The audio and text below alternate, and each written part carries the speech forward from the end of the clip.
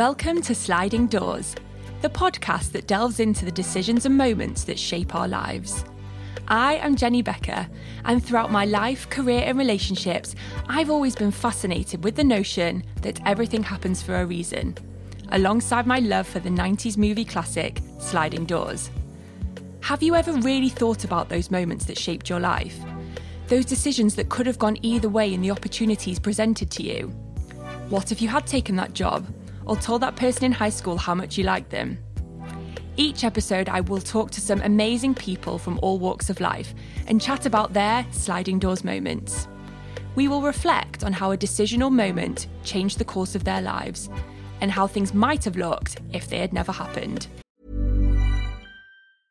Normally, being a little extra might be a bit much, but not when it comes to healthcare. That's why United Healthcare's Health Protector Guard fixed indemnity insurance plans, underwritten by Golden Rule Insurance Company, supplement your primary plan so you manage out-of-pocket costs. Learn more at uh1.com. Mother's Day is around the corner. Find the perfect gift for the mom in your life with a stunning piece of jewelry from Blue Nile. From timeless pearls to dazzling gemstones, Blue Nile has something she'll adore. Need it fast? Most items can ship overnight. Plus, enjoy guaranteed free shipping and returns. Don't miss our special Mother's Day deals. Save big on the season's most beautiful trends. For a limited time, get up to 50% off by going to BlueNile.com. That's BlueNile.com. Burrow is a furniture company known for timeless design and thoughtful construction, and free shipping, and that extends to their outdoor collection. Their outdoor furniture is built to withstand the elements, featuring rust-proof stainless steel hardware, weather-ready teak, and quick-dry foam cushions. For Memorial Day, get 15% off your Burrow purchase at burrow.com/ACAST and up to 25% off outdoor. That's up to 25% off outdoor furniture at burrow.com/ACAST. My guest today is Ranvir Singh. Ranvir is an award-winning presenter and best known as a broadcaster and former political editor on ITV's Good Morning Britain. Born and raised in Preston, Ranvir graduated from Lancaster University in philosophy and English literature and later returned to complete her postgraduate in broadcast journalism. She spent 12 years at the BBC as a producer, reporter and presenter on both regional and national radio and television. She co-presented BBC North West Tonight for nearly 5 years, which bags her best on-screen talent at the Royal Television Society's North West Awards. Throughout her career, she's been at the forefront of global news, spending time with Donald Trump during his presidency at the White House, reporting live from the Grenfell Tower tragedy and the Westminster attack, to name a few. If that wasn't enough, she was also a semi-finalist on Strictly Come Dancing in 2020, regularly hosts Lorraine on ITV, hosts a daytime quiz show Ridiculous, and fronts several ITV primetime factual series such as Eat, Shop, Save and Real Stories. As someone who we all feel is very much a part of our lives and at the forefront of journalism, I cannot wait to chat to her today and hear all about the sliding doors moments in her life. So welcome to Sliding Doors, Ranvir. Did you write that using ChatGPT? That's what I want to know.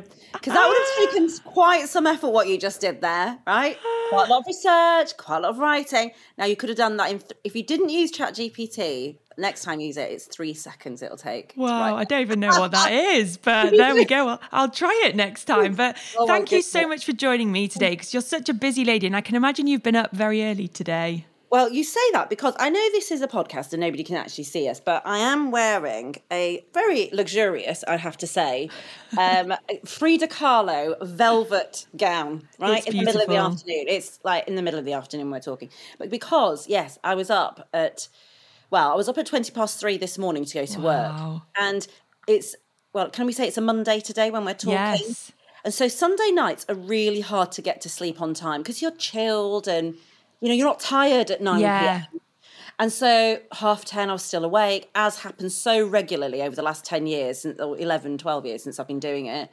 And breakfast TV. And and so I came home and I thought I'm going to have a nap. And I literally just woke up about 10 minutes ago, I'm afraid to say, Jenny. I absolutely love that so much. And you know what it is? Sometimes it's the pressure when you know you've got to get to sleep by a certain time. I just can't do it.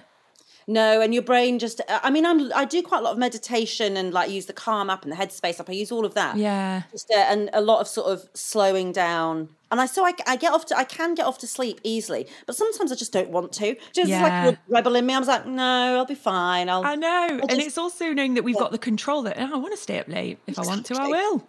Exactly. And then you pay for it the next day. I know. Well, thank you for having a nap. So we've got you nice and fresh, which is brilliant. So how is life? How is everything at the moment for you? Do you know, life is probably the happiest I've been in all areas of my life. Probably for the first time, I would say. So nice. In my whole life, I would say. Yeah. Like truly like settled, like in myself, in my home life. There's like a sort of thing when there's my son's 10, 11ish, and you sort of, as you see them go, you go, okay, he's a polite boy. So I feel like I've got over the first hurdle. There's still the teenage years to come. I feel like I've got over the first hurdle of like, okay, we're on the right track. And then in my career, certainly I feel that I needed a change, and I needed to, you mentioned the political editor job, which was so intense and really 28 hours a day job. You couldn't sleep. You had to sleep, but I'm talking about not having slept much before this morning. I mean, this is amazing. When I was doing the political editor's job, especially there was such an incredibly busy time those years, Brexit, Trump, Corbyn. Oh my gosh, so much. We had Theresa May come in as a new Prime Minister. There was so much happening. Boris Johnson was Foreign Secretary and he was vying for the big job. And so there was a lot of shenanigans. There was so much happening here and abroad. And I was in Brussels every Friday. It was just constant. So I needed a break from that. And so I got one, which is more what I do now, which is studio-based. And so, so life is really very lucky at the moment, Jenny, and I know that sometimes things can change so quickly. Sliding doors, exactly, is the name of the podcast. Sliding doors can happen for good reasons and for bad reasons, and so I'm so grateful that at the moment I'm on the right train, going in the right direction. To stick with the sliding doors analogy. Yeah, that's so lovely to hear, because I think sometimes just being able to sit back and be like, I'm content at the moment. It doesn't have to be I'm really, really happy and everything's amazing. It's just like, you know what, everything is just content and good and is going in the right direction. Yeah, and I think contentment is really hit the nail on the head. That is it. And it's funny because I hadn't seen Sliding Doors, the film, for 25 years, Wow, and we met, didn't we, at a party, because we have some mutual friends, and after chatting to you, I said to my partner, I said, right, let's just watch Sliding Doors. He had never seen it, which is weird. I was like, you've got to see this film. So we watched it, and it was so brilliant because it's that thing, and I've listened to a few of your other podcasts, because I enjoy hearing other people's stories. Yeah. And it's funny because you think, right, what was a decision and what really was sliding doors? Because some things aren't, we take decisions all the time, difficult decisions. Yeah. One thing or the other. We don't even know if it's the right one until we, several years into that decision or whatever. So it's sometimes, so trying to figure out what are sliding doors moments and what were just difficult decisions it's quite a difficult thing to figure out looking back. It's really hard, you're right, because there are moments, there are things that are very much out of our control, but then there are decisions that we've made, that can go either way. And that's what's just so brilliant about looking back on stuff. And I can't wait to delve into yours because they're brilliant. And I wanted to take it right back and just explain what you were like when you were growing up. What was Ranvir like as a child? Gosh, I think probably just quite eager to please. I was the third daughter of three, and the youngest by a long way. So my older sister is 15 years older. My other sister is 9 years older than me. So it was sort of like I really was like the youngest. And I suppose it was a bit like having two mums, and then a much older sister. And then the thing is, it's difficult, and I'm sure you've had this many, many a time when you've asked somebody on this podcast about looking back to their childhood, because my dad died when I was 9, and so there's a strange break in my sort of, I almost can't go back beyond 9 and think about it properly. It's a really strange experience because somehow everything stopped, and then everything changed. And so I couldn't, when I look back, I'm not quite sure who I was before that. I'm not sure any people, and I'm not, maybe people can't really remember who they are before they're 9 anyway. For sure, But certainly my life was vastly different. My memories are different. The things that would have stuck in my mind normally aren't there. But what I can remember so vividly is the sort of loss, so it's quite a strange thing looking back and going, oh, who was she? But again, I suppose in a way, not sliding doors, but just grief and death of a parent at a young age certainly is a sliding doors in a way, because as a child you've got no control over it, and when it happened, then it certainly, I often think, and we'll mention it later, and I think about this a lot, Jenny. I think about this I think about this more than once a week, weirdly, is that what would I have been doing had my dad stayed alive? And I always think to myself, I probably wouldn't have done journalism. I probably wouldn't have done this job. Wow. In fact, I'm almost certain I wouldn't have done it. Yeah. And is that because, you felt, we all feel like we've got expectations from our parents. We've had some people talk about this before where they actually totally said what you said, is that their father died when they were younger, and they really feel like they went down this path because of that death, and they would have gone down something different. And do you feel like it's because, your father had an expectation of what he wanted you to do? Like, did he want you to be something? Is it that? Or do you just think you would have just been a very different person? No, well, I think, although it's interesting because watching that sliding doors thing, it was really brilliant watching the film, because the big stuff still happened. The big stuff happened to you no matter what path you chose. Exactly, yeah. Always certain things are always going to happen. Yeah. And I found that really strangely reassuring. I found the film reassuring in that way. And yet, I have to say that when I really think about it, I think that I would have chosen a quote-unquote safer path. Yeah. I think I probably would have wanted to please him, and I probably would have been a lawyer, because that is one of my sliding doors moments, actually.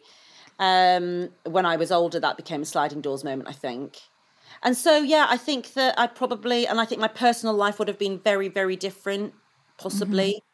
I've been a single mum, been divorced and all this sort of stuff. And I never really talk about my private life ever. And I'm not really going to either. But for sake of clarity, I often think, my private life as a young Indian girl growing up in a Sikh household in England, in northwest of England, had its own, you are a slightly different person behind the front door than you are when you're outside in the world.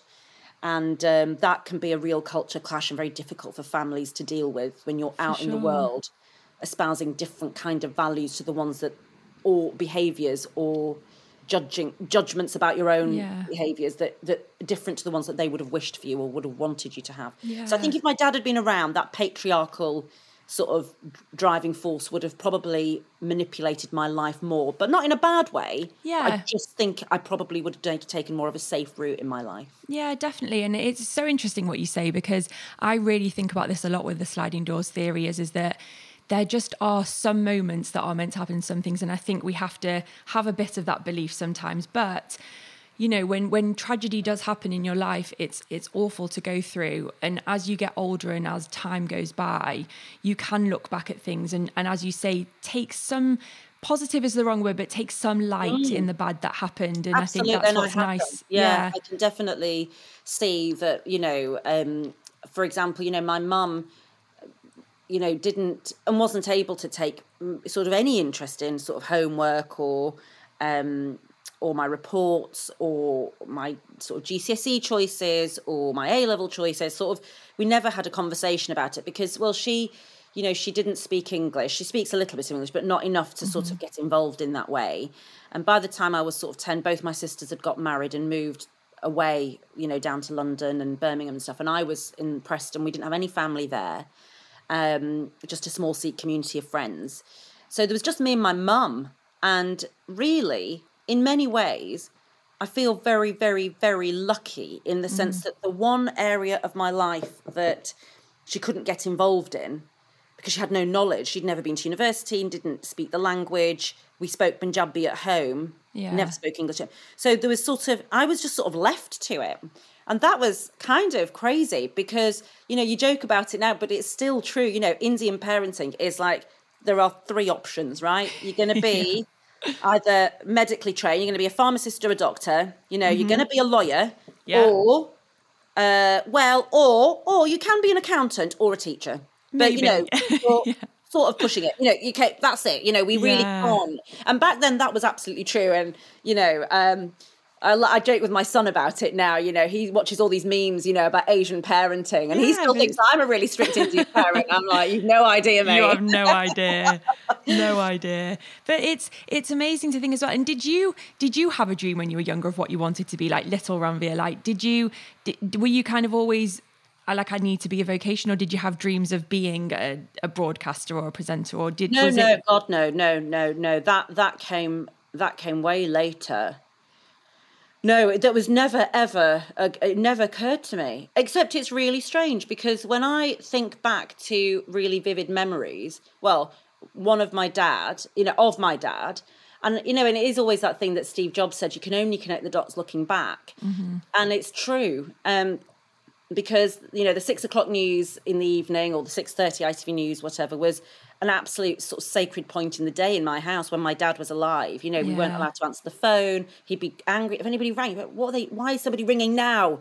You know, it's like when people do when somebody rings during the EastEnders, you know, you're like, why? It's like, you know, how do they know? But it really was, you know, and we had to sit still and, you know, it was just this thing that you just had to be still. And my dad had to be able to concentrate and, you know, and I think that played a part in my understanding that news and current affairs is not something that happens away from you. It's something that is visceral and something that is in your home and that it has an impact on you. And I never really, obviously most people think that politics and news, you know, not now necessarily, but as I was growing, you know, it was always this thing that happened down in London, or it was something that is at arm's length. Oh, why vote? It's never going to happen to me. In my life, and I think that happens to a lot of immigrant families.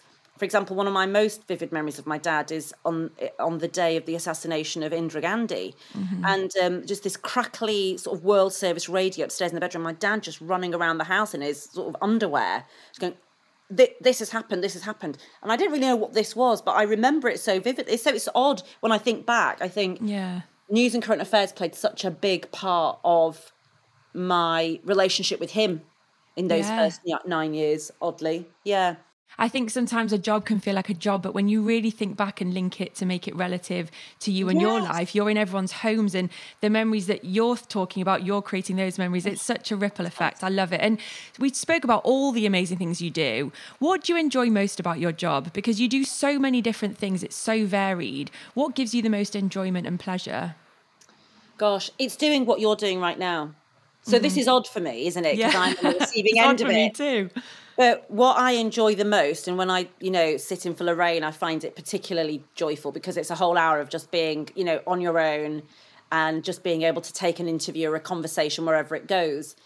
And that is what I love the most. I think I've never really been a bit sort of big, you know, I've never wanted to sort of think, oh, I must interview Hollywood A-listers. You know, people always think when you do this job that must be the most exciting thing. And I have met so many, but it's really embarrassing because people will always, who's the most famous person you've met? And I honestly, I can never, ever remember. And I'm the most annoying person, you know. Yeah. You know, so in that sense. But for me, the thread that runs through, I think, every job I've ever done since the very beginning, since in my early 20s, my very, very first job, is the simplicity of just speaking directly to somebody when they're in their kitchen or in their driveway, or when they're driving home, or whatever it is, or when they're dressing gown, like I am. And it's really radio. You know, radio is where I started, and TV is just radio with pictures sometimes, and so, you know, and it's different, but it's impactful. But yeah, so I just think that the thread is just being able to talk to people about their ordinary / extraordinary lives. Nobody thinks they're extraordinary. And being able to just share that simply with somebody at home and explain complicated things simply. It's just that idea of just being a vehicle between people. You're here, you're there. You'd never hear each other's voices, but but I'm able to do that with you. I'm able to connect you two together and something like this. And it's a drug because it gives you so much like passion, and like whenever I finish an interview, I'm always like really high, and like I'm like, that was so good and I loved it. Yeah, And well, this you're is, right. you are a natural interviewer. You know, you have that in you. But also, you're right. Sometimes it's like, it's not the A-listers that are actually the most interesting. It's the people that you can really get the nitty gritty of and talk to, and their emotions. And, you know, I've asked you what do you enjoy the most, and we've spoken on a bit about, you know, the early mornings. What do you find the hardest thing about your job? Because, you know, the work-life balance, you're a mum, you're a woman, you deal with a lot of different things. What do you find hardest about what you do? I think that it's going to be really boring, but the hardest thing I found was being cold. I hate being cold, right? I'm the same. Yeah, it's right. I cannot tell you. I am so miserable. If my feet are cold, my brain freezes, and I am really, really grumpy. Like properly, like I'm annoyed with Don't the very come next near person me. I see. Yeah. And so my poor camera crew for 5 years, you know, on the road outside Downing Street, which is horrific. Oh my It's gosh. always at least 1.5 degrees colder on Downing Street than it is anywhere else in the world. There's nowhere to go for a wee. And it's always darker. It doesn't matter it's always dark. Yeah. And I literally found that it's being cold, and I would get so cross just standing there getting colder and colder. Oh, I'd hate it. And then having to perform, you know, and then your brain has to kick in, and you've got to make sure. So yeah, I know it sounds like a really boring thing. Not at all. But the physicality of everything else I can deal with. Yeah. Everything else, right? And I realised that getting up early, I can deal with that. It's being cold. I can't do it. I'm exactly the same though. I think being cold, it's just I'm constantly cold though, so it's just part of my life. But I can't imagine waiting outside for ages for that like 2-minute or even like 30-second clip, and you're just in the cold for all that. So do you feel like, you mentioned it there, like, you know, you are a single mum, you kind of have you don't live the normal life with your hours and what you work, but do you feel like you've found a place where you do have a good work-life balance at the moment? I do now. I have to say that certainly, you know, since I've been at ITV, obviously before that I was at the BBC and I didn't have a child then, but also then, you know, I was working relatively normal hours because I did an evening show for the last 4 years before I came to ITV. And so those hours were fantastic, although then you see what it meant was that I could work weekends at 5 Live, and so I could just cane it, like, and that's what you do, you know, you absolutely cane it, but then, you know, you can sleep and eat whenever you want and all that sort of stuff. So, you know, since I've had my son, work-life balance matters more than it ever did before, because I wasn't impacting on anybody else before other than just myself. Yeah. Whereas obviously, so do I have a better work-life balance now than I ever have, and I think that's what's contributing to my contentedness. I think it's definitely that. He's in year 6. I wanted to make sure that at least I was around in the mornings twice a week. Yeah. You know, I've never been there in the mornings, and also, you know, we had to come up with a new word several years ago that, you know, mummy's getting tangry, you know, tired and angry. Yeah. You know, I go, you know, and he was only sort of 4 or 5 or, you know, and all those, and I was just going, I'm getting, I know it's a horrible thing. And I know lots of breakfast TV presenters, particularly women, have spoken about how doing breakfast TV and doing those shifts, and any shift worker will tell you, doing them over a long period of time is really sort of personality altering. Yeah, of course. Yeah. Remember, Vic Hope did, you know, radio breakfast, and she's young, shiny, bright, healthy thing. She had to give up doing. We did a show together, and she was like, "Oh, I did, you know, breakfast radio, and I just had to stop doing it because of the hours." And I was like, "That's of course, you know," and I get that. But no, I used to work so many hours of the day. I used to do breakfast TV, then I'd go straight to Gray's Inn Road in London where they do ITV News. I'd get there for 9:30, having been up since 3. Sometimes I'd stay there and do news at 10. You know, I would do literally that. But when you're freelance and when you're trying to make a name for yourself, of course, it is the thing you have to do. I don't know any other way to have done it. I really don't know how I could have accelerated my progress in any other way. And I guess like as you get on with your career, your experience, your life, number one, you get to a point where, as you say, you kind of climb the ladder, you're getting to somewhere where you feel more comfortable in your career, but also you realize what are the non-negotiables with your child. And you realize like, I won't, there's some things you just won't do because you don't want to compromise the relationship you have with your and I definitely, have found that turning down job offers, that come out, and in TV and radio, they can come out of the blue because you don't really apply for anything, which sounds, it's a very luxurious position, but it also means you don't really apply for anything. Yeah. Because if you hear, something's come up and they haven't got in touch with you before that person's left, then you know that you're not the one they want, so because it's not like, it's one of those things where that, there's always a sort of transition thing happening where people are always building up, who they want next for each job. Exactly. I'm sure that's true in a lot of industries, but often, there's a sort of, but in TV, you don't advertise we'd like a TV presenter,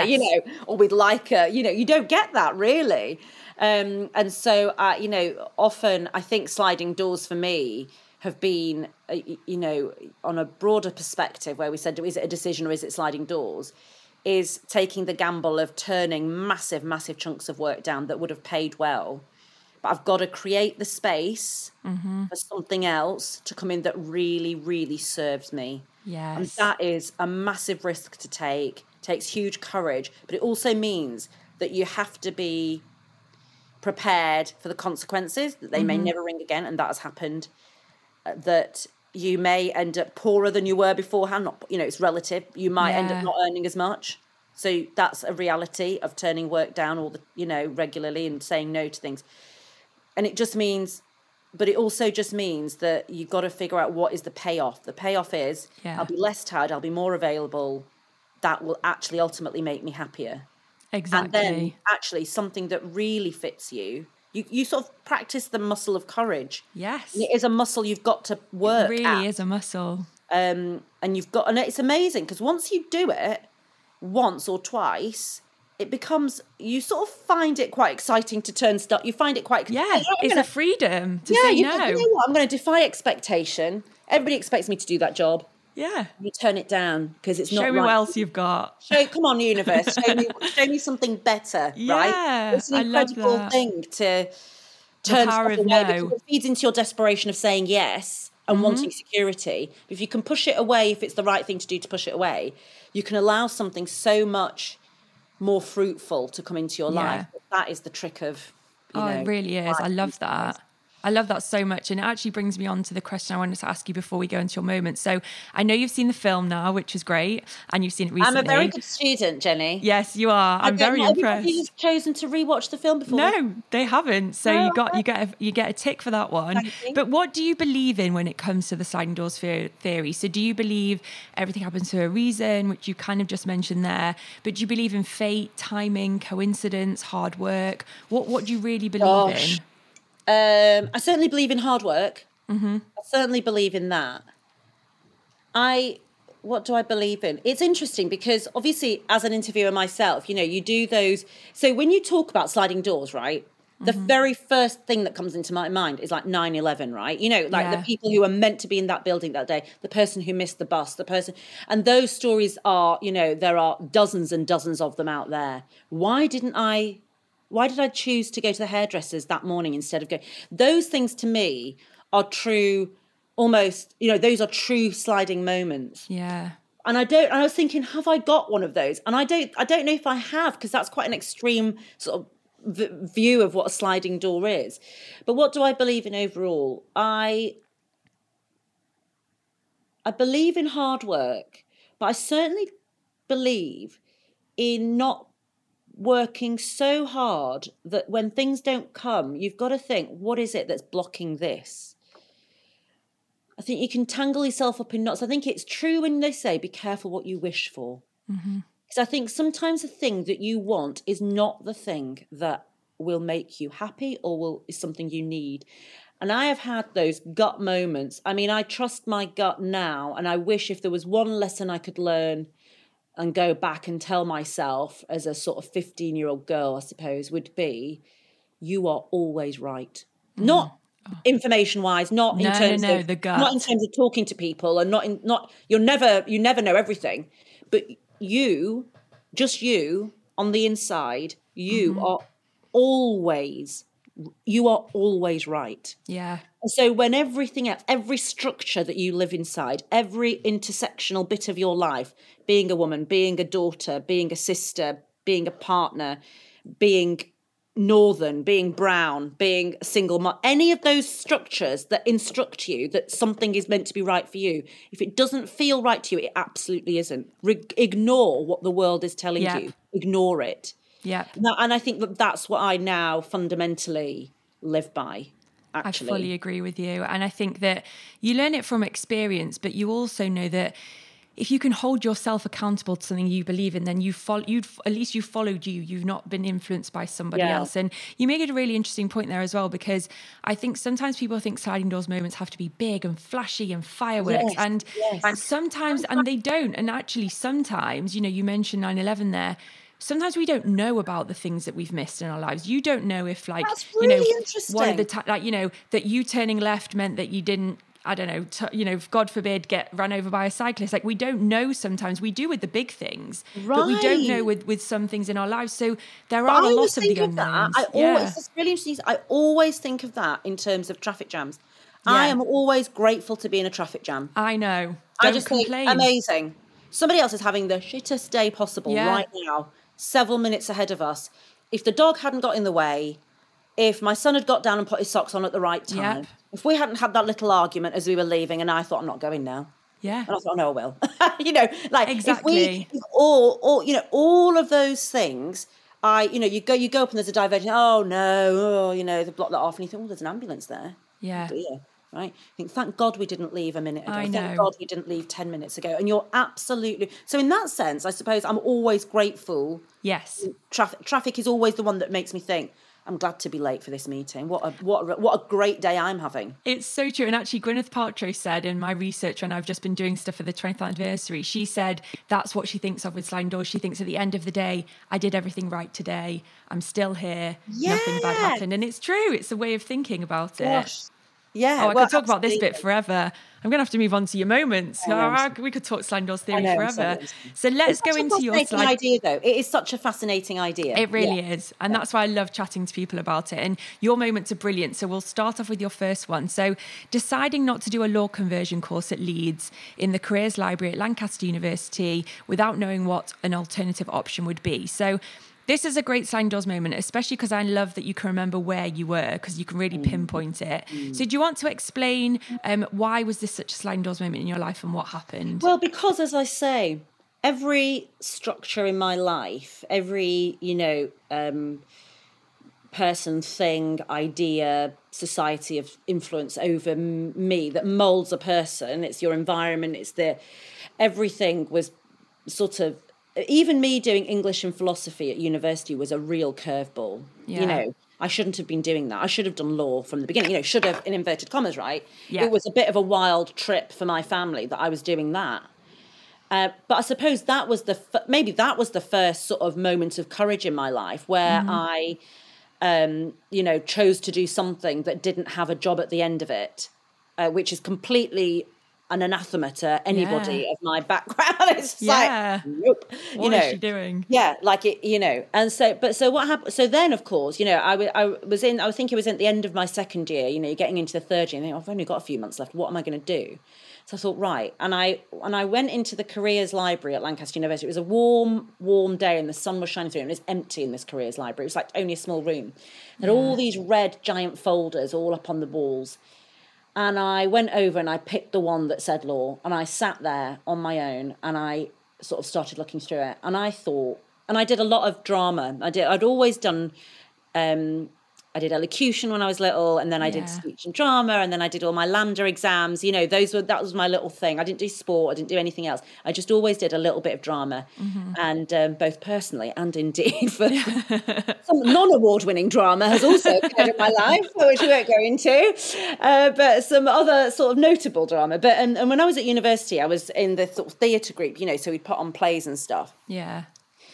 And I opened this thing and I saw it and I thought, right, I'm going to have to be a barrister because I can't imagine not having an element of standing up in front of someone and saying something was sort of the thing that had, had been my thing. The theatrical part. Yeah, I think so. The sort of drama bit of law is being a barrister. I suppose I've watched Rumpole of the Bailey. Do you know what I mean? Yeah. And the wig and the drama and I put it to you, Your Honour. Yeah. All that, and the jury. And I forget all the hard work. I just want to stand up there. And then I looked, and it was sort of back then as well. We're talking over 20 years ago. To get your silk to get to the bar, it would have cost sort of over £25,000, more than that probably. And I was like, oh. No, I can't do it. I can't do it. And it was the shock to see. I had never thought about it. I never thought I wouldn't. Oh, God, right. So I just closed it and I thought, right, well, that's it. But I'd had two bad teachers when I was at school. I never wanted to be a teacher because I thought, I'm not passionate enough to be a teacher. So I refused to fall into the trap of going, those that don't do teach, right? I know it's not a very nice phrase, but some people say that, right? It's like, if you can't find anything else to do, go and be a teacher. We used to be the sort of thing that people would say. And I hated being on the receiving end of people who were really clever but didn't care about teaching. So my sliding doors moment was at that point just going, right, no, I'm not going to do that. I need to be in something that earns me money quickly, and I can't afford to get into debt because of my mum and everything else. I can't. So and then I just left it. I didn't think. I tried. It was always there. Yeah. What am I going to do? But I never forced it. I never forced myself to search. And one day, I was in the Gurdwara, the Sikh temple in Preston, where we went every week, every Sunday. And there was an older girl called Susan, which isn't a Sikh name, but we all have various names in there. Or everyone has another name that for some reason your family call you an English name and everybody outside calls you a different name. Anyway, mine is Sonia. So in my family, nobody calls me Ranvir. Everybody calls me Sonia. It's really weird.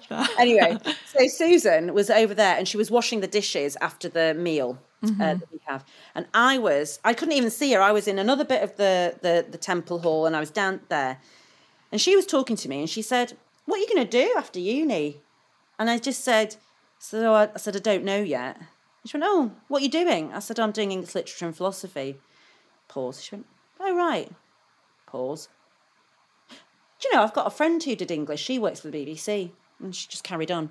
And I swear to God, I literally just went, and I knew then that was it. I knew that was it. And I was like, holy shit. Yeah. And that was it. If I could put a pin in my life and go from that moment onward to this, that was it. That moment. What a great moment. I was just like, and literally, and I tell you, and I know you know this because you do this podcast all the time. From that moment, every single thing to do with my career has always fallen into place. Every single thing has fallen right into place just as I wanted it. Just as I walked up to doors, they would open, literally like that. So when I started researching into, this is incredible. My dad's love of news and current affairs came rushing back, right? What a way to honour him. We sat there watching the National Evening News before. And I then was like, holy moly. And I went, the idea of performance, the red light switching on, the now or never, all of that, it just, like lit that. You up, all came up all at once in that minute. In that second, really. And I then look, where do I go to do this course? At that point, Jenny, there were 5 of the best places to do a postgraduate diploma in broadcast journalism. Guess where one of them was? Preston. Obviously. 5 minutes from my house. Wouldn't cost me anything I wouldn't have to live. Literally, and I never knew that. In all the time I'd lived my whole life, I never knew that Preston had this amazing journalism department through which all the big names have been through. Amazing. Fast forward, I am now the Chancellor of the University of Central London. The university in Preston where I did my journalism course. I'm getting so excited listening to this moment. On that moment, and every single thing, I can tell you more. It's like I went in to say to the course leader, I thought, right, and I remember, it's always on warm days, I always remember the weather. I always remember the heat. And I don't know if it's my heat. I remember driving up on my little Ford Fiesta, and I'd finished Lancaster, I sort of was at Lancaster, I drove up to the Greenbank building, and I thought, right, and I stood outside, and it was a hot day again, and I looked at the shining glass doors of the Greenbank building. And I hadn't even applied onto the course yet, but I just wanted to go and see what it was like. And so I stood outside, and I literally, I remember I was wearing this brown pinstripe suit from Next, that I'd bought. It was the most expensive thing I'd ever bought, And I just remember walking up, and I remember standing there, and I looked at it, and my eyes went a bit glazy because the sun was so bright. And I just looked at the building, and I just, in my head, I don't know whether it's my voice, a voice, my gut, what it was. I just went, I'm not leaving that building until I have a place on that course. End of. And I walked in, and all the time that this lovely man, Mike Green, was showing me around the course and all the other students were there, in my head I was like, this poor man has no idea he's about to offer me a place. Yeah. Because I'm not. He has no idea that I'm going to do this. He has no idea he's going to do it. I wasn't building. I wasn't nervous. I was just all right. Sat down in the office, and he went, "Oh, so there you go. So what do you think? Just fancy doing the course?" And I said, "Yes, and I'd like to give me a place on it now." And he went, "Oh, that's so funny." He swung around in his chair and started typing. "Well, it's been nice meeting you." And I went, "I'm serious." And he went, "Sorry?" And I went, "Oh, wow. Persistence is a key trait of a good journalist. And I'm telling you, I want a place on the course now." And you know what? He gave me one. Oh my God. I never filled a form in. I never did the the interview process, never did anything. And when we got onto the course, people are, everybody remembered each other from those 2 days where they all had to do this, Yeah. And I'm telling you now, I think if I'd done that, I might not have even got on the course. Yeah. There was just something and it was bizarre. Absolutely. I don't know where it comes from sometimes. Do you ever think that it's your dad? That, because when you said about the BBC moment and just them saying it and everything that you'd gone through and stuff, do you ever think that sometimes in the connection it could be, I don't know, do you believe in that type of stuff? Well, I have always, I've always been slightly afraid of that. Yeah. Oddly. I think that there's something perhaps, I don't know. And I think that there's something that makes me hang back from going that far in my thought process. I can't really go that far because there's something about it. I don't know why. No, but I think maybe it lifts the lid on too much loss. Yes. It opens the lid on too much absence. It just lifts the lid on too much. Do you know what I mean? So, but the thread goes back, and when I think back, and as I say, and really oddly, when a really vivid memory I have, and I didn't know this, and this is again sliding doors. When I was on the course at Preston, I had a 3-week placement at ITV News in Gray's Inn Road, where I ended up working eventually. And the head of Output News was a man called Richard Frediani, who is currently the editor of BBC Breakfast, but he'd been at ITV for years and years and years. Now, how odd is this? Odd or not, right? I got there and I heard his name and I thought, hang on a minute. When I was 12 and I went to Kirkham Grammar School,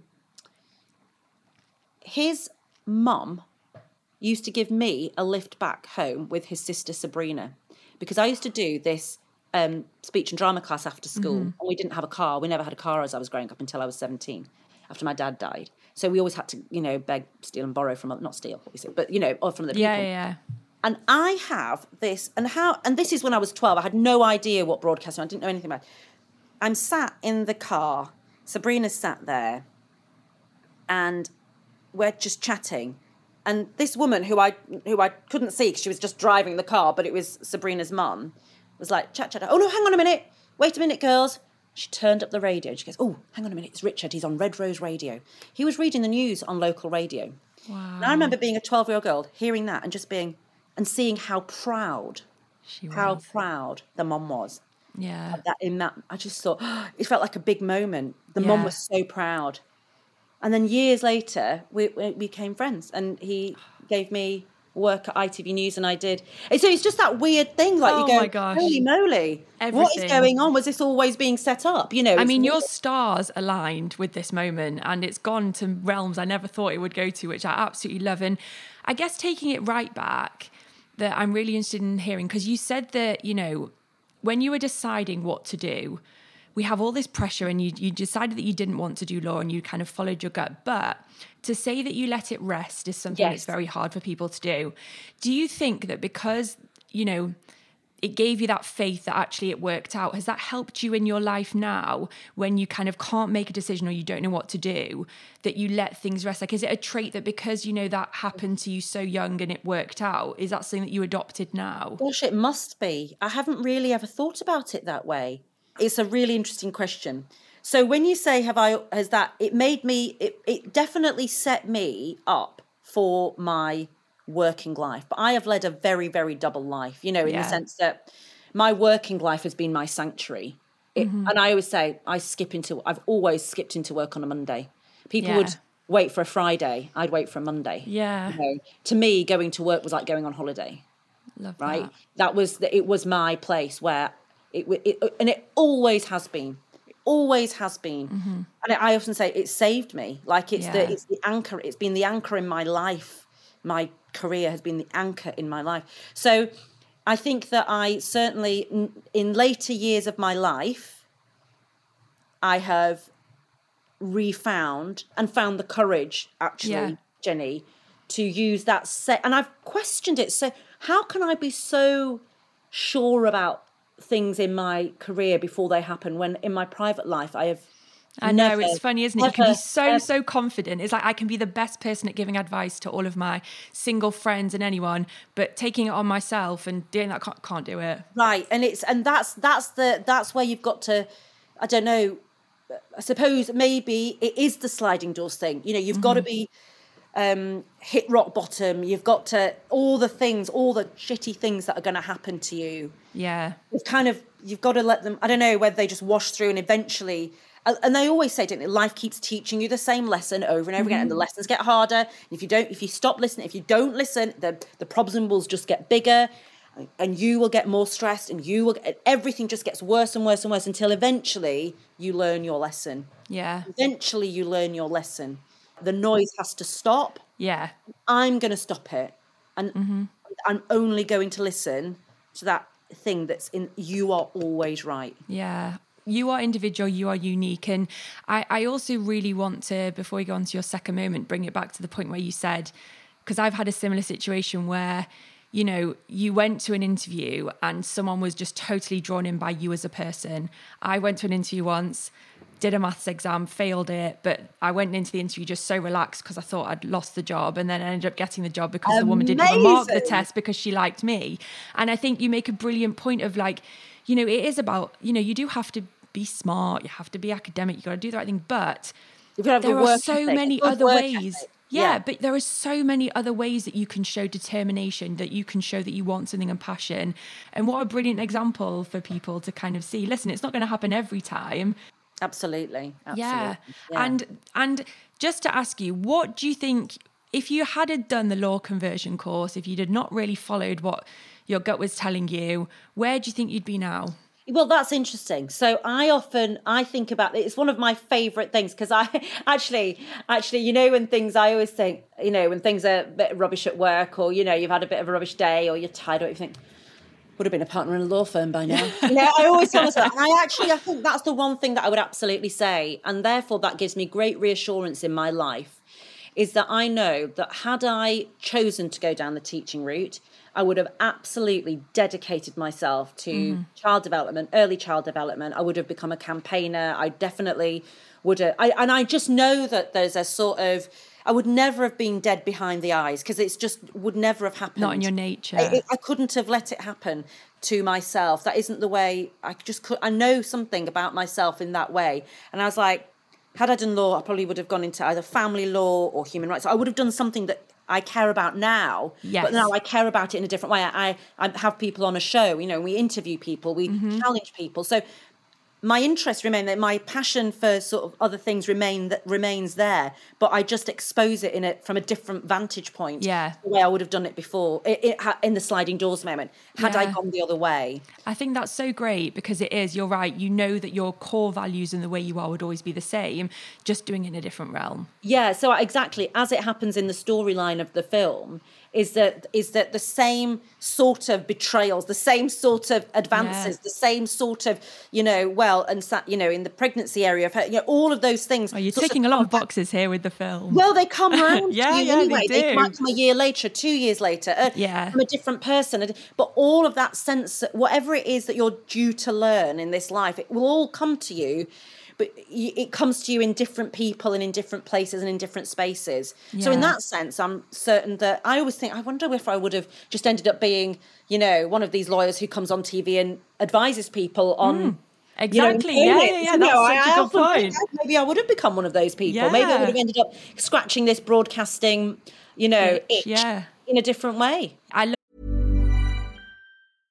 Hey, I'm Ryan Reynolds. At Mint Mobile, we like to do the opposite of what Big Wireless does. They charge you a lot, we charge you a little. So naturally, when they announced they'd be raising their prices due to inflation, we decided to deflate our prices due to not hating you. That's right. We're cutting the price of Mint Unlimited from $30 a month to just $15 a month. Give it a try at mintmobile.com/switch. $45 up front for 3 months plus taxes and fees. Promo rate for new customers for limited time. Unlimited more than 40 gigabytes per month. Slows full terms at mintmobile.com. I'm Sandra, and I'm just the professional your small business was looking for. But you didn't hire me because you didn't use LinkedIn Jobs. LinkedIn has professionals you can't find anywhere else, including those who aren't actively looking for a new job, but might be open to the perfect role, like me. In a given month, over 70% of LinkedIn users don't visit other leading job sites. So if you're not looking on LinkedIn, you'll miss out on great candidates like Sandra. Start hiring professionals like a professional. Post your free job on linkedin.com/people today. Of that, and then I want to go on to your second moment, because this is when we get into the nitty gritty of how you started your kind of presenting life. So your second moment is how I got my first TV presenting shift at the BBC. So I have a feeling this is going to be a really good one. So take us back to that time and explain how you got your first TV presenting gig and why this was such a sliding doors moment for you. Well, it was because what's quite funny is we were on Oxford Road in Manchester at the studios there that don't exist now because everyone's at Salford at Media City. Yeah. And I always felt sorry for the managers because there was this big thing where it all became open plan, right? There used to be offices and doors shut and people get bollocks inside one of the rooms, and all that. And there used to be a room with a plant in. You go, have you been plant roomed? You know what I mean? That was a room you got bollocks in. That was the room, yeah. Anyway, so all of a sudden, all the walls, it got a refurb, and we're all stuck in this one floor. And it was, we were all in there. Everybody. This was at BBC Northwest Tonight, so I was there as a reporter, and I'm sat right at the back of the room. But it's really interesting. Chat. Newsrooms are noisy places, right? Yeah. But something happens where I'm just working at this thing, but I don't know what it is. But I sort of look up, and I sense that something's going on, right? But I can see the editor and the head of news gathering over there. And all of a sudden, everything is just slightly tuned out. I think, oh, hang on a minute. Something's happening. And I just thought, for some reason, I thought, I'm going to go down to the loo because the loos were really close to where I'm like this. I want to know what's going on. Had this open plan office. Whoever invented that for managers, what a nightmare. Yeah, right? I know. But everybody's busy doing what they're doing. So I pretended I needed to go down to the loo. So I go down to the loo and I sort of hover a little bit. And it turns out that it was the summer. Everything good to me happens in the summer. I was born in the summer. I don't know what that cold. That's why you don't like the cold. The heat is what brings you. All the things happen to me in the summer, right? Yeah. So I was just like, right. It was about the summer. It was about the summer rota. So there was the main presenter. Then there was the stand-in. Then there was the stand-in. And by some complete cock-up of the rota, there was 1 week in the summer holidays where somebody had given all 3 people the leave at the same time. I don't know what. I don't know how. I sort of imbibed it through the atmosphere. It's almost as though their voices were drifting along on the air straight into my ears, right? And my ears only. Everybody else was just busy doing what they were doing for the day. But somehow my brain just tuned everything out, and I was like, And I thought, this is it. I sort of wafted past the desk and I went, I can do that. And I've always thought the one thing you need to do is always be part of the solution, never the problem. Yes. Always be part of the solution.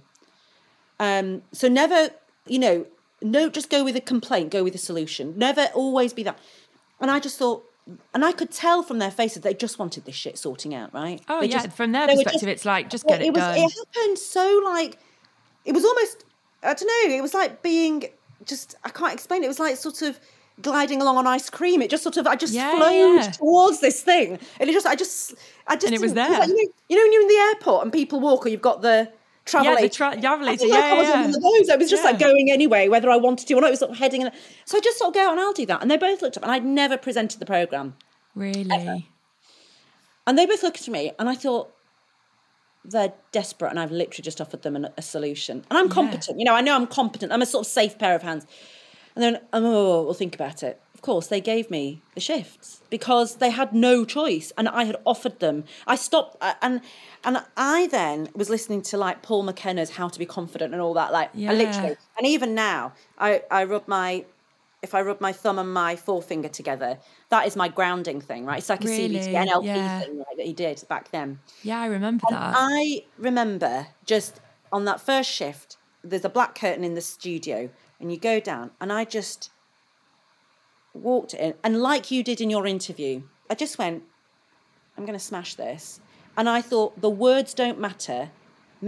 All people want is to feel comfortable, warm and informed. Exactly. That is all that anybody at 6:30 in the evening watching their local news on the BBC want. It's such a good way to put it. I don't even remember what words I said. I treated that sofa like it was in my lounge. I thought, you're coming into my home. You're going to, when people knock on my door, you want them to be comfortable. Mm-hmm. Would you like a drink? Come and sit down. No, chill. No bother. Come in, sit down. Got all the time. That's how I want to be in my home for people. And that's how I treat every studio. From that moment, when I'm in a studio, that is my home and you're welcome into it. And I came upstairs, and even the grumpiest cameraman, who was like, he was so grumpy and always complained. He was like, bloody hell, Ranvir, didn't know the programme could be done like that. Oh, well done. And I thought, it was a sliding doors moment, because there was just something in the air that I just thought. There's two things that really stick out to me. There's number one, the fact that somebody messed up the shifts, because, that needed to happen. But also it really shows that, if you, and I really believe this, if you hadn't have decided to go to the toilet, well, inverted commas, snoop and listen in, you definitely probably wouldn't have got it. So and I tell you what it is. Imagine this, because I see this all the time with people. Mm-hmm. I had no thoughts. I didn't think, I'm inexperienced. They're never going. These are the things I never thought. It never. Yeah. I just you were allowed. Just like tunnel vision. But it was just sort of. I just allowed there was a sort of lifting feeling in the air, and I just allowed myself to be carried along on it, or it was just this. But if I think about it now, what would some young people do in that circumstance? They might go. Self-doubt might creep in pretty quickly. Mm-hmm. You go, they're never going to give it to me. Why would they give it to me? I'm inexperienced. I'm too young for this. I don't want to look stupid asking if I can do it. They'll think I'm too cocky. They'll think, do you know what? Not a single thought crossed my mind. Yeah. And that's, isn't it? It's when we're just natural and we just go with the flow, and it shows. And you've described it so well, because I can genuinely visualize it as a movie, and in the movies when everything drowns out. And I wanted to ask, so what changed from doing this kind of week that you did in the summer? So, when you think about what happens if you hadn't have done it, how was this a catalyst to other things that then changed in your life? Everything, because they just couldn't believe that it could be done that way. It was just warm and friendly and funny and quirky with the reporters, and it was just sort of more, and I loved my presenter, because we became co-presenters after that. Yeah. So in a way, it changed his life in a way that at the time he didn't want. Yeah. But we became incredibly good friends, very, very close friends. And so I ended up becoming the co-presenter pretty soon after that. But they'd never had it'd always been single-handed. Yeah. Single presenter for 10 years before that. And that was it. And then I became the co-presenter. And and then when I was there, that's when I got spotted by somebody who was running ITV at the time and happened to they lived in Manchester but worked in London. I was their local presenter. They were going to do a rejig on Breakfast TV. They came and headhunted me. I had no idea about it. I was 4 months pregnant. Wow. That's the next, that is the next thing. Yeah, I mean, 4.5 years later. You really are the definition of meant to be in stars aligned, because like so far, this is all just aligned so perfectly. I just think all of these stories are brilliant because I think you can pinpoint it to stuff, but it's always been something that you've just had this innate drive for. And it really shows that we can have, and listen, like dreams don't just happen. You worked hard for them, but you put yourself in the right place at the right time in some of these moments. And I think the more I do meditation, the more I do mindfulness, the more, as we all learn more about all that stuff, it really is a case of when you don't get in your own way, when you don't allow... We're often our biggest roadblock. The inner voice of doubt to get in the way. Yeah. And you just go with the feeling of it. And there's something else happening. There's something else taking care of you. Yeah. Yeah. And it's your choice. Yeah. You can stop it from happening if you're not ready. No one's ever no one's ever the perfect presenter, you learn a lot. No, and I made so many mistakes in that job.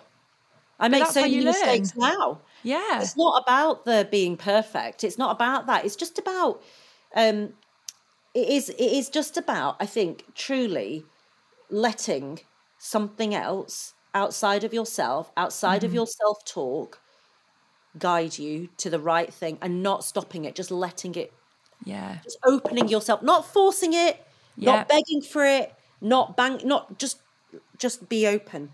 Oh my gosh, Ranvir, this is like gold for me.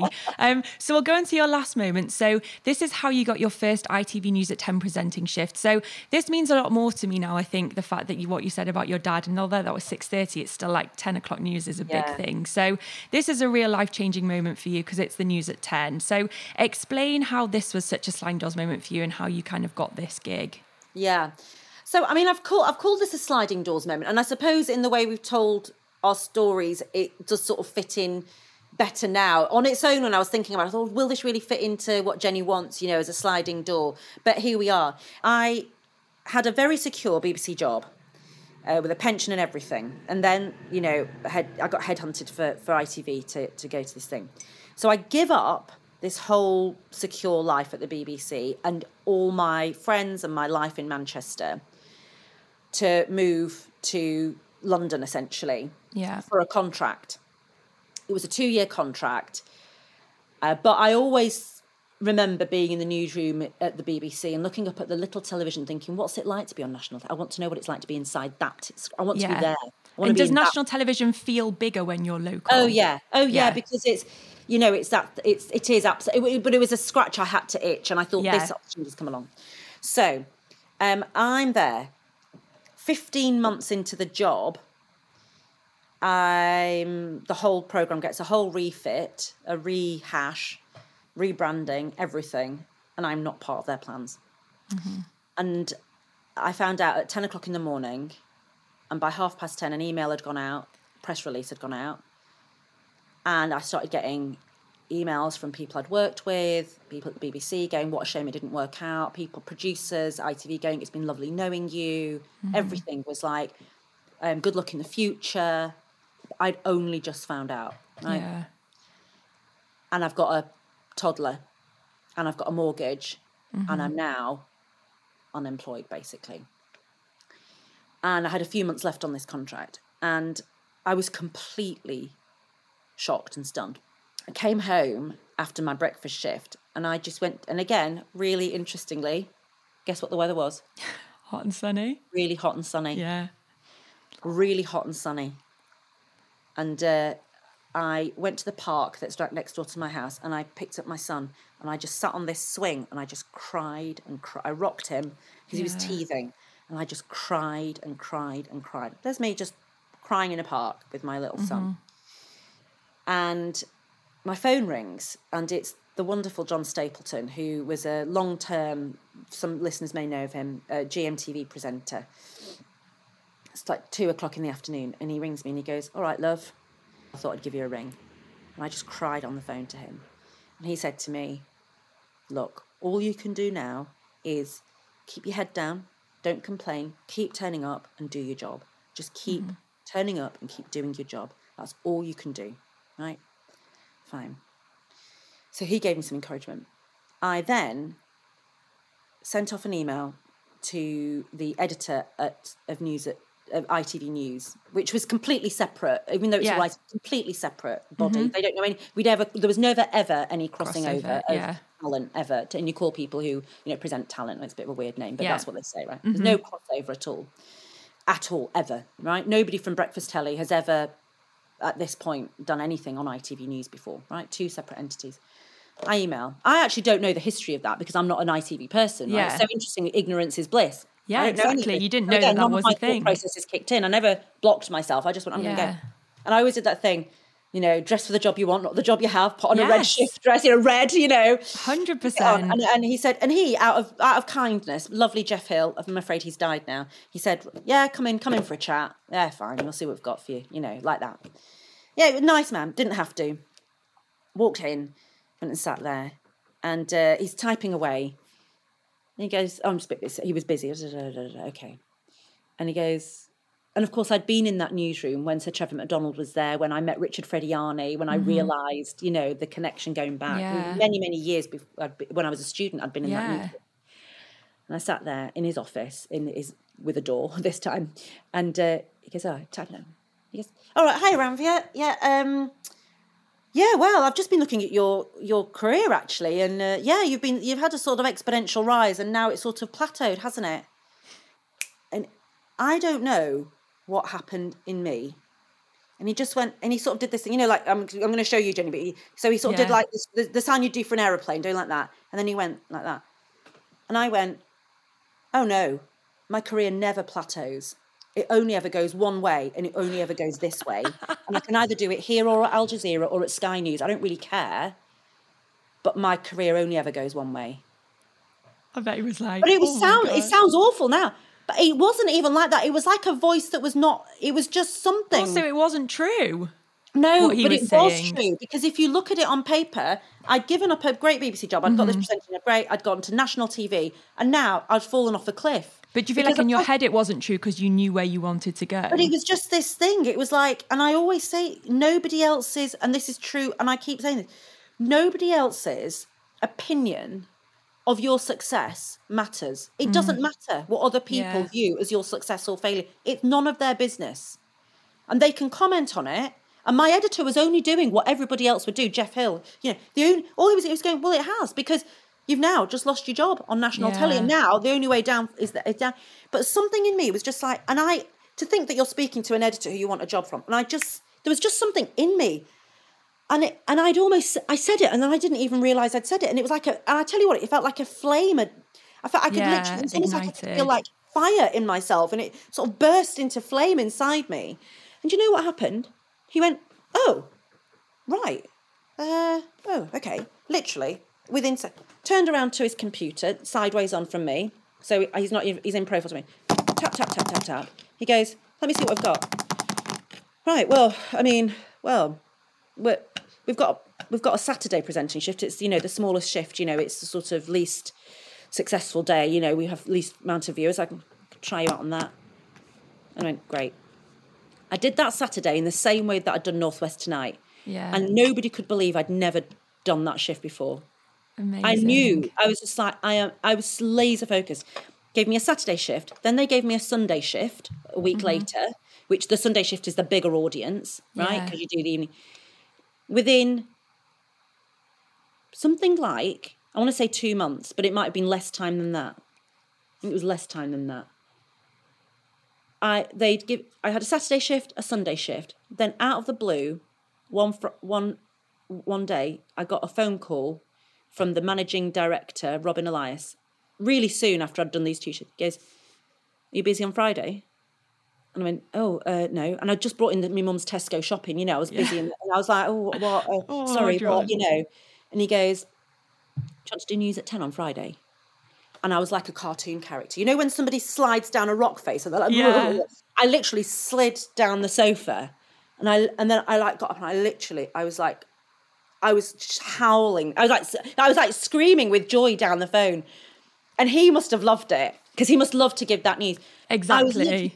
I was like, I could not believe it. So I went from crying in the park with my toddler, not knowing what was next, to presenting news at 10 within 2 months. But you also, and nobody from GMTV, nobody from Breakfast ITV had ever done that. Nobody Incredible. had ever over.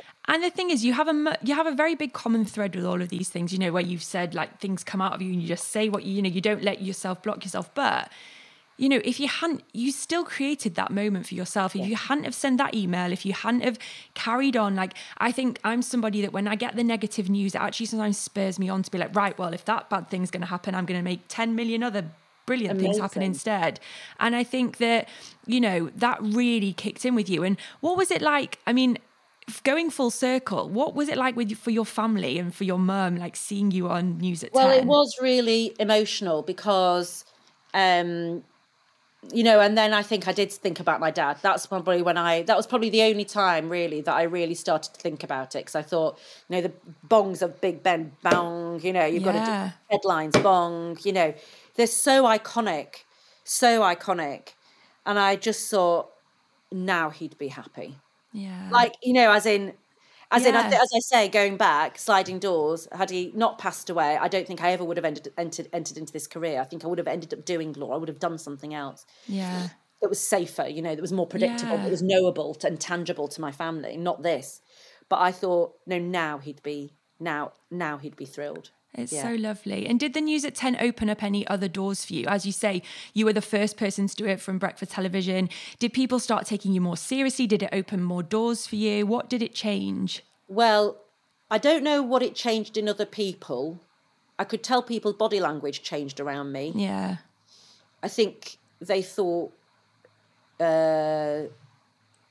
she's going to keep going. We can't ignore her. Mm-hmm. She won't go away quietly. You know?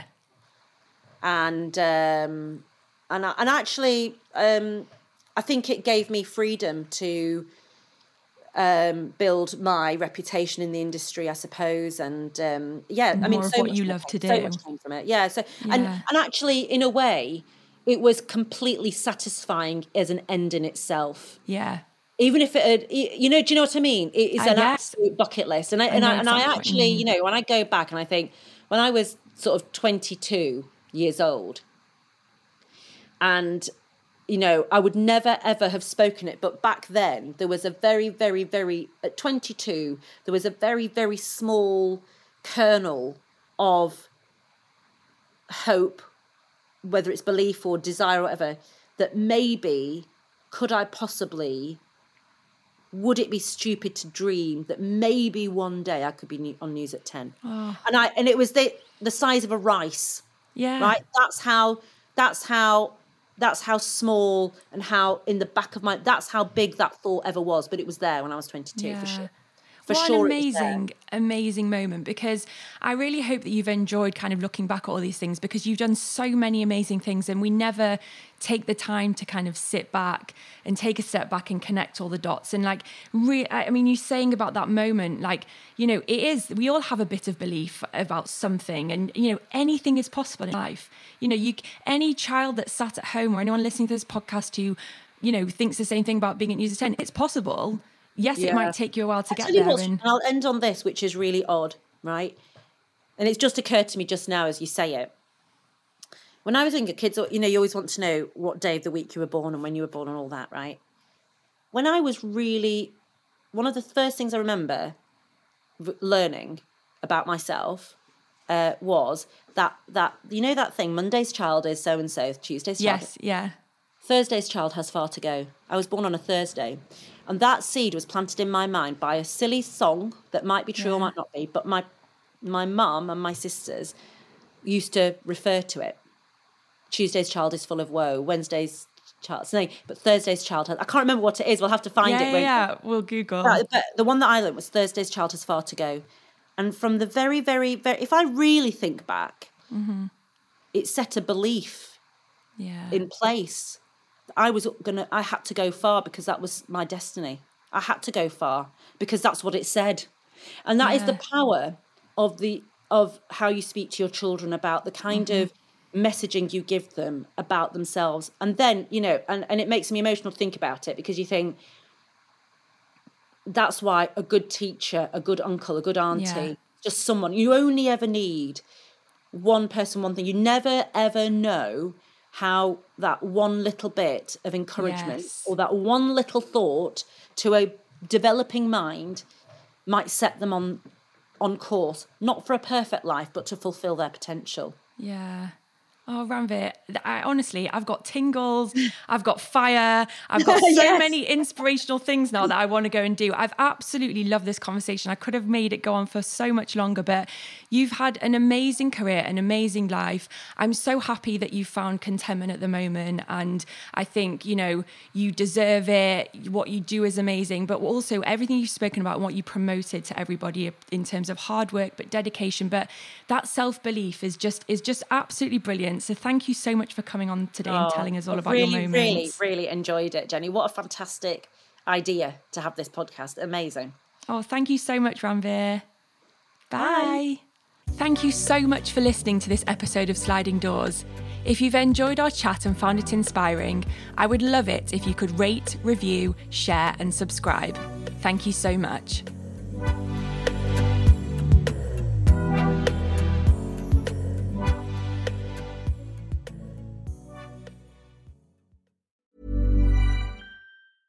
Cool fact, a crocodile can't stick out its tongue. Also, you can get health insurance for a month or just under a year in some states. United Healthcare short-term insurance plans, underwritten by Golden Rule Insurance Company, offer flexible, budget-friendly coverage for you. Learn more at uh1.com. Hi, I'm Daniel, founder of Pretty Litter. Did you know cats tend to hide symptoms of sickness and pain? I learned this the hard way after losing my cat, Gingy. So I created Pretty Litter, a health monitoring litter that helps detect early signs of illness by changing colors, saving you money and potentially your cat's life. Pretty Litter is veterinarian developed, and it's the easiest way to keep tabs on your fur baby's health right at home. Go to prettylitter.com and use code ACAST for 20% off your first order and a free cat toy. Terms and conditions apply. See site for details. Planning for your next trip?